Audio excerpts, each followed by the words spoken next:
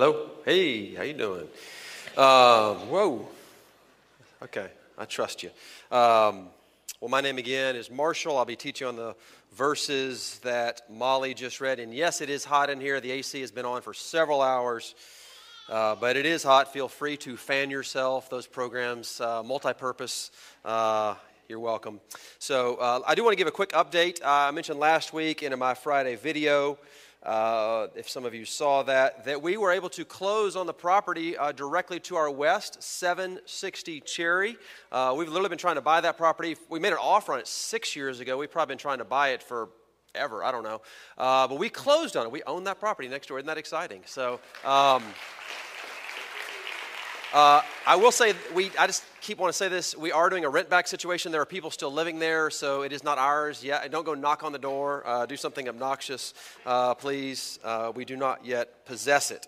We will soon. We're working with an architect. Things are moving quickly. We're not flying blind. I'm not flying blind, but there is heavy cloud cover. This is a fluid situation. This real estate, we're responding every day. It seems like there's something a little different, a little new. And to that end, I want to tell you about two things. First, I want to invite you to pray and to fast with us. The leaders of the church are calling for a day of prayer and fasting this Tuesday. And we'll gather in the West Hall at 12 p.m. There'll be a Zoom link that comes out tomorrow. I think it went out in the Friday email. If you're not able to come in and pray with us in person, but would like to join via Zoom, I would call you to fast. If you're able just to even skip breakfast and have a late lunch, we'll pray from noon to 12:30-ish in the West Hall and on Zoom. There'll be an email that comes out tomorrow with a Zoom link. Please join us for that time of prayer and fasting. We're looking to the Lord. But also, we want to give you a chance to ask questions. So next Sunday after the service, there'll be a congregational meeting. We'll give you a little bit more color, more update on what is happening, and give you a chance to ask questions. So bring your prayers Tuesday, your questions next Sunday after the service. And I'll just say again, our motto all along: it's not about the building, it's about the vision and the mission. And Psalm 127:1, unless the Lord builds the house, those who labor in vain. And so we look to the Lord. Now, as we talk about renewing our building unto renewing our mission, there's almost no better passage to consider than Romans chapter 10. Almost no better passage to consider. I'm sure if I was preaching on something else, I'd say that. But nonetheless, I actually think this is perfect for what we're talking about. Would you pray with me before we look at Romans chapter 10? God, you are mighty. You raise up, you cast down. You build, you tear down. You are God, and so often we forget that. We think we are the masters of our own fate, even the masters of the universe. So God, I pray that you would again humble us, that you would bring us to the stumbling stone that we have just read of, that you would cause us to look upon you and be reminded that you are God and that you have loved us with an everlasting love, so much so that you sent forth your Son, who was died and raised again, that he is Lord. We thank you for this good news as we look to it again in Romans 10. For Jesus Christ's sake we pray. Amen. Well, 2 years ago, our country, the United States, began celebrating something that Texans, my home state, has been celebrating for 160 years, and that is Juneteenth. Juneteenth this past Monday. Now, Juneteenth is a reminder of both a very dark period in American history, slavery, and of a pivotal moment when by presidential decree slavery was ended. If you don't know the story, Abraham Lincoln announced the Emancipation Proclamation on September 22nd, 1862. Listen to the dates. It was announced on September 22nd, 1862. It was enacted, the Emancipation Proclamation, which freed the slaves, it was enacted on January 1st, 1863. But an executive order does not an immediate reality make. And the slaves in Texas, particularly those in Galveston, Texas, did not hear about the Emancipation Proclamation until June 19th, 1865, Juneteenth. When they heard the news, and when they did, as good Texans, they celebrated, right? They celebrated. Now, for the good news of freedom, the Emancipation Proclamation, to take hold, it had to be announced, it had to be enacted, it had to be proclaimed, and it had to be received. Now, if you've been with us in the past fall, we studied the first 8 chapters of the book of Romans. 2 weeks ago, we picked back up in the book of Romans, and we picked back up in the treacherous Romans chapter 9. Treacherous because Romans chapter 9, if you were not with us 2 weeks ago, is about election and divine sovereignty. And for many, especially if you're hearing it for the first time, election can be a hard pill to swallow. I do hope you heard a clear case made from Romans 9 that Paul makes, but it's also exceedingly good news for broken people like you and me. Now, Romans 9 to 11, as I said 2 weeks ago, is often skipped over. But it's asking, Romans 9, 10, 11 is asking a super important question. And here's the question. How do we explain that all of the promises made to God's people, the people of the Old Testament that we call the Israelites, the Jews, the descendants of Abraham, how do we square the fact that all those promises have been made to the nation of Israel, and yet there is so much disbelief, unbelief, and rejection of Jesus by the Jewish people? How are all these promises so great and beautiful, and yet if Jesus is the Messiah, why have so many Jewish people rejected Jesus the Messiah? Now, Romans 9 is the answer to that question looking to the past and this idea of divine sovereignty and God's election. Romans chapter 10, our passage this morning, is answering that question by talking about the present and our responsibility, your responsibility and mine. Because Romans 10 will argue that the message has been heard, even understood, but is being rejected. And you may be thinking, Marshall, that's kind of intellectually interesting, but it doesn't feel too important to me because most of us, I'm not Jewish. Like, I don't, interesting, but how is this relevant to me? At a very basic level, Romans 10 is asking from a human point of view, what is necessary for salvation? To experience the good news, the freedom of the gospel. Juneteenth is about the good news enacted and then proclaimed and then finally received. Romans 10 is about the ultimate good news of the gospel. Freedom from slavery, forgiveness of sins, union with Christ, heaven coming to earth. The list goes on. Romans 10 is about how do you get from the good news of an empty tomb 2,000 years ago outside Jerusalem, how do you get from that empty tomb to your life and to mine? That is the question of Romans chapter 10. So this morning we're going to dive into that. We're not going to actually go in the flow. We're going to go in the logical flow of this passage, answering the question, what is necessary? What is our responsibility when it comes to salvation? I want to see three things. The content of the gospel, responding to the gospel or the good news. Gospel just means good news. And third, the proclamation of that good news. The content of the good news, the response to the good news, and proclaiming that good news. First, the content of the gospel. Now, last week, or 2 weeks ago, I should say, when speaking on election, I said, and I still say this, you do not have to, I made a clear case, I think, but you do not have to believe in election, you do not have to believe in predestination to be a member of this church, or even to be a Christian, for certain not to be a Christian. You don't have to believe that. Godly people disagree on that, okay?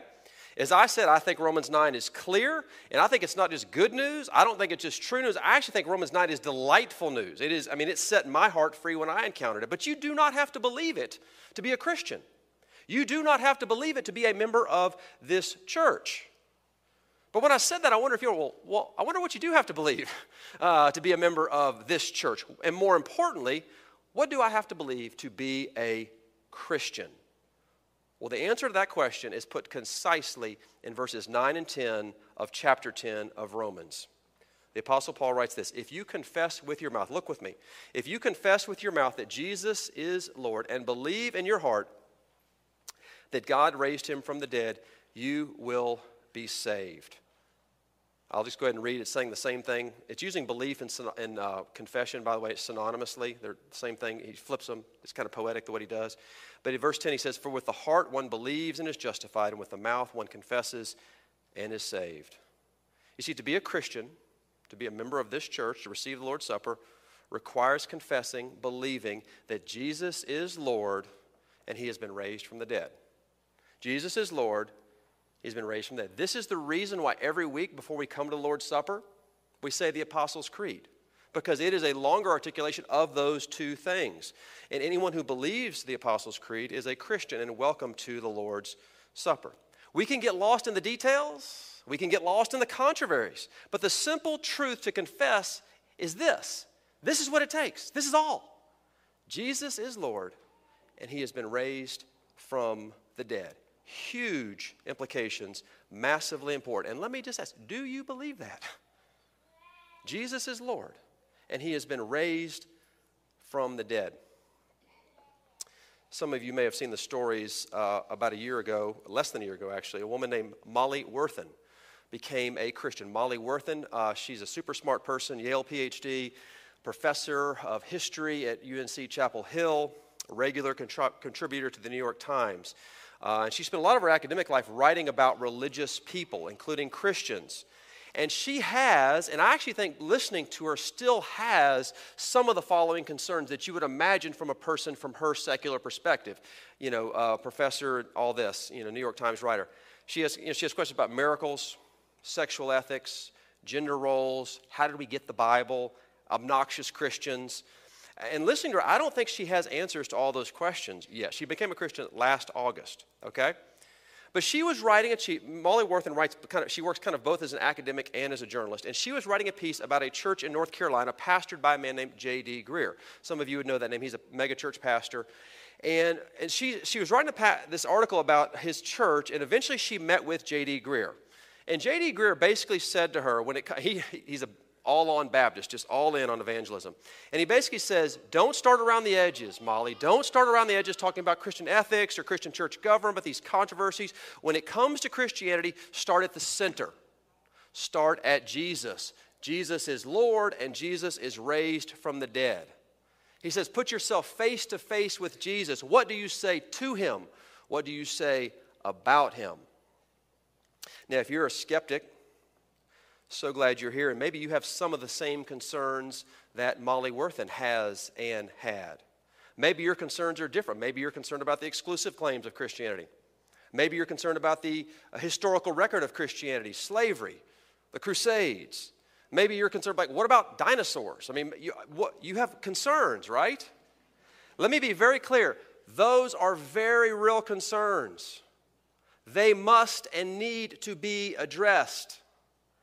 And it is also true that the main thing is to keep the main thing the main thing. And the main thing is Jesus. Now, Molly Worthen, being an academic, investigated several things, but mainly she studied the resurrection of Jesus. She read this book by Tom Wright, N.T. Wright, that's about this thick, and she came to the conclusion that the resurrection was not just historically possible, it was plausible and probable. In fact, that the Christian account of resurrection was the best explanation of the facts as we know them historically. And she came to faith. Okay, the main thing is the main thing, to keep Jesus at the center. Jesus is Lord, and he's raised from the dead. In fact, as Paul says in 1 Corinthians, if those things aren't true, we ought to all go to the beach right now. Okay? He doesn't say it that way. Now, this is also true not just if you're a skeptic and you're investigating. This is also true for followers of Jesus. And it's true for a follower of Jesus in two ways. First of all, as a follower of Jesus, if you're talking to somebody about faith, it's very important that you answer their questions, engage them, but to keep the focus on Jesus. But it's not just important for you as you talk about your faith with others. It's also about as you think about your faith for yourself. When you think about your faith, your doubts, your failures, your past, your sin, your lack of assurance. Because what we need to hear is to focus on the main thing. Don't obsess about you. Focus on Jesus. You see, friends, all that is necessary to believe is that Jesus is Lord and he's raised from the dead. But don't miss it. It is necessary to believe Jesus is Lord and he is raised from the dead. Do you believe it? And that brings me to my second point. Because once you focus on the good news, the content that Jesus is Lord and raised from the dead, the question is, how do I respond? How do I respond? Second point, responding to the gospel. And for this, we go back to the beginning of the passage. Look with me at chapter 9, verse 30. It speaks of how the Gentiles, that is, Gentile just means non-Jew. It's basically, if you're not a Jew, you're a Gentile. How they have embraced the gospel, while many of the Jews have rejected. It says this, I'll read verses 30 through the first part of 32. Verse 30, look with me. What shall we say then? The Gentiles who did not pursue righteousness have attained it. That is righteousness. A righteousness that is by faith. But that Israel, who pursued a law that would lead to righteousness, did not succeed in reaching that law. Why? Because they did not pursue it by faith, but as it were, on works. What is it that the Gentiles got, understood, believed that the Jews did not? Very clear, verse 30, the Gentiles have, quote, a righteousness that is by faith. Whereas verse 31 and 32, the Jews, they did not pursue it by faith. They pursued this righteousness based on works. Now, the key to this passage, and in fact, the key to all of Scripture in some level, is understanding this, because it's all about being right with God, being justified, feeling right, justified with God. And Paul is here contrasting the two different ways to get that righteousness: faith in Jesus and works. And to say works means 1,000, it means 1,000,000 different things. There is a universal need in the human heart to feel right, to feel justified, that my existence matters, that I am in the right. It is a universal human condition. Now, it's easily demonstrated with religious folk. I mean, for the Jews, it's according to the law. That's chapter 10, verse 5. For the Muslims, it is the 5 pillars. For secular people, there's other ways that folks justify their life, feel in the right. It's 1,000 different ways. It might be having the right clothes, having the right friends, going to the right school, having the right opinions about the environment or politics or gender and sexuality issues. Let me say it provocatively and then perhaps humorously. Provocatively, there is a Greta Thunberg righteousness and there is a Donald Trump righteousness. Different politics, but the same thing. Donald Trump is saying, I'm righteous, I'm justified, follow me. Greta Thunberg is saying, the world is on fire, follow me. My view is justified. Human righteousness is often revealed by either the bumper stickers that are on your car or the ones you want to put on your car, but you're afraid of your neighbors. All of us want to feel justified. And Paul is saying there's 1,000,000 different ways to work that out that is called works. And there's one right way, and it is faith in Jesus. Righteousness by faith. Now, what is faith? Faith is believing that Jesus is Lord and He is raised from the dead. And it is living out of that belief, knowing it, assenting to that truth, living out. And it is that simple and that challenging. Now, faith is necessary. This is super important. I'm going to use a prop. It's so important I'm going to use a prop. Faith is necessary, but faith is not what saves you. Faith is the means. It is not the ground of salvation. The good news of Jesus is the grounds. Faith is the means. To put it in the words of Paul's letter to the Ephesians, we are saved by grace through faith. Which is to say, the relationship between the 2 points of my sermon: Jesus is Lord, point 1, and relationship point 2, the good news that is received by faith. I'm going to illustrate with a prop, a juice box. Capri Sun, okay? I don't think I've ever done this. So you have, on every Capri Sun, hope this is what the danger of this is. Every Capri Sun, right? This is the good news of Jesus, raised from the dead. The straw is your faith, our faith. I can't get this, right? Unless I poke it with this amazingly designed straw, right? Okay? This is the means. This is the salvation. Do you understand the point here? This is the good news. You're like, Marshall, why are you belaboring this? Lowering yourself to a prop. Here's why. Because either when folks are investigating Christianity or as Christians struggling with their faith, struggling with their doubts, their grievous sin, their past, what they tend to focus on is the straw. We focus on the straw. This is where the focus needs to be. The good news of Jesus, right? The juice in the box. What matters is not the strength of your faith. What matters is the object of your faith. Said another way, what matters is not your faith so much, but what your faith is in. Let me use an illustration I've used before. Imagine two people with ladders trying to get on the roof of a house. One person is Arnold Schwarzenegger 35 years ago in his prime, bodybuilder, right? But the ladder before him is decayed, it is termite infested, it is broken down wooden ladder. It's not going to hold him. The other is a 6-year-old little girl climbing a new OSHA standard Home Depot issued metal ladder. Who's getting on the roof? The little girl. And it's because she is strong. No, it's because what she trusts, the object is strong. The strength of your faith is not measured in you. It is measured in the strength of the object, who is Jesus. Your faith will wax and wane. And it is strengthened by looking to Jesus, who never waxes and wanes. Don't focus on you. This is the same point of point number 1. It's not about you. It's about him. Look to Jesus. And friends, this is another sermon for another day, but God loves faith. I just think God has set the whole system up. He loves us to trust him. He loves us to trust him with simple, vulnerable, unself-conscious, childlike, dependent faith. That he set the whole thing up because there's a million different ways to have works righteousness. A million different ways, from Donald Trump to Greta Thunberg. And I'm not saying anything about their politics. I'm just saying those are illustrations. My point is this. There's only one way to be right with Jesus, and that is faith in him. Pure, vulnerable, unconscious, selfless, childlike faith. Now again, this text is asking what is necessary for salvation. And we've talked about the center point, the content. Jesus is Lord, raised from the dead. We've talked about responding to that, which is by faith. There's something else is needful, and just like with Juneteenth, the good news needs to be published. It needs to be proclaimed. And by the way, in doing so, faith is strengthened. So look with me at proclaiming the gospel in verses 11 to 13. Now, remember where we are in the book of Romans. Remember where we are in the big picture, okay? This is right after Romans chapter 9, which taught us that God elects his people.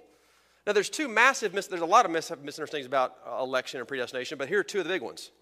First is that God is exclusionary and elitist because of this election thing. The second misunderstanding is there's no need to tell others about good news because election is all that matters, and if God wants it, it's going to happen. Verses 11 to 15 are an undermining of both of those arguments. First, verses 11 to 13 show that the gospel is offered to all, to everyone without condition. Look with me, verse 11. Everyone who believes will not be put to shame. Verse 12, look with me. There is no distinction. And then verse 13, I'll quote, for everyone who calls on the name of the Lord will be saved. This is declaration of independence, strong language. Paul is saying of Jesus and the gospel that it is equally accessible to all and it is offered to all. No one is excluded from the free offer of the gospel. Anyone can lay hold of this. Second objection, verses 13 to 15. The objection is that because of God's sovereignty, we shouldn't proclaim. It's a waste of our time. But the reality is because of God's sovereign electing love, we get to proclaim this good news. Look with me, verses 13 to 15. I'm going to read it. For everyone who calls on the name of the Lord will be saved. How then will they call on him who they have not believed? And how are they to believe in him of whom they have never heard? And how are they to hear without someone preaching? And how are they to preach unless they are sent? As it is written, how beautiful are the feet of those who preach the good news. Now, the essence of Paul's argument is actually seen if you put the verbs in the reverse order. He does this rhetorical thing, like we ask all these questions, but let's flip it around. I'm echoing John Stott here. Let's flip it around. What is the order that he lays out here? This is super important. Jesus sends people to preach or herald the good news. The sent people go forth and then they preach. People hear. Hearers believe. Believers call on Jesus, and those who call are saved. And at the end, verse 15, Paul can't help himself. How beautiful on the mountains are the feet of those who preach good news. How beautiful. It's our children's sermon. On the mountain are the feet of those who preach good news. Now, if you need to feel good today, I'm going to tell you what to do. Go online, go to YouTube, and Google Publishers Clearinghouse Prize Patrol. Publishers Clearinghouse Prize Patrol. These are the people, Publishers Clearinghouse, I thought this thing is dead and gone. Because I remember the commercials like Ed McMahon from my childhood. But it's still going. But you enter these sweepstakes, and the prizes can be as large as $10 million or $5,000 a week for the rest of your life. That's legit, right? Apparently there's scams out there, but there's also a legit Publishers Clearinghouse that still happens. So I watched some of these videos, right? The Prize Patrol. They are the people who get to deliver the good news. They show up at your front door with a check for $10 million. I mean, people, they go into shock, they shut down, they laugh, they cry, they hug them and kiss them. I mean, they do everything. The Prize Patrol. It is the best news, telling the good news. I got an email last week. Some of you know that for many years, 6 years, I was an RUF pastor. And I got an email last week from a former student of mine. When I met her, she was a buck-wild sorority girl. But she came to our meetings and came to faith, came back to her faith in many ways, and now she is a pastor's wife. And she'd come across something that reminded her of me, and I hadn't talked to her in 20 years. She wrote me an email, and she said, "Thank you for telling me the gospel." I mean, I felt like I was on the Prize Patrol. I mean, what a good feeling. Because if you've ever gotten to see a Molly Worthen come to faith, it's like pure oxygen. It's not that we have to share our faith, it's that we get to share our faith. We get to proclaim the good news. It's not just that slavery is ended, but that salvation with Jesus is on offer. But notice where it all begins. It's the last thing he says. How can they preach unless they are sent? How do you get the ball rolling? You sinned. You sinned. And this gets to the heart of who I believe God has called this church and every church to be. You've heard me say before, you don't judge a church by its seating capacity. You judge a church by its sending capacity. How are we sending? Because unless we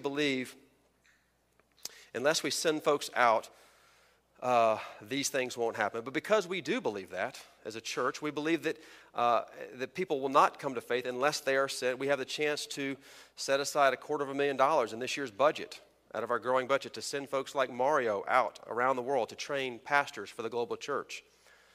Because we believe no one will believe unless folks are sent, we asked some friends of ours to contribute, and then we got a mortgage so that we could buy a house in Evanston so that generations of Northwestern students can continue to experience the gospel of Jesus Christ. We take missional risks, right?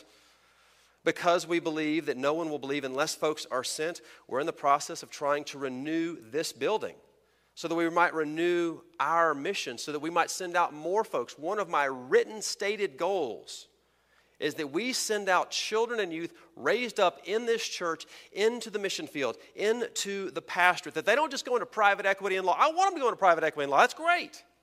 But I also want them to go into ministry, to take the good news with them. I also have a hope and a goal, that there are adults in the sound of my voice today, that God is laying it on your heart to raise your head and say, "Who am I? Send me." That God is calling you to be sent. I wonder if God is speaking to someone today. But make no mistake, don't let yourself wriggle off the hook. This is not just about the Marios of the world. It's not just about the pastors of the world. This passage is for all of us. We are all sent people to our friends, our family, our neighbor. And if you have believed the content of the gospel, that Jesus is Lord and He's raised from the dead, if you have responded through faith, it is your privilege to take that good news in word and in deed. Because, friends, you're on the Prize Patrol.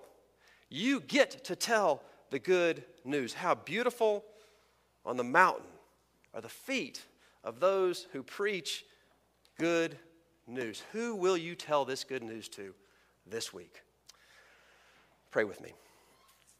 Our great God, we thank you for the mind of the Apostle Paul, who can just so vastly cover such a breadth of knowledge, explaining to us your ancient promises and how they relate to us today. We thank you, Lord, that we get the privilege of being those who are the beautiful feet upon the mountain, those who preach and tell of your good news. Thank you, Jesus. Amen.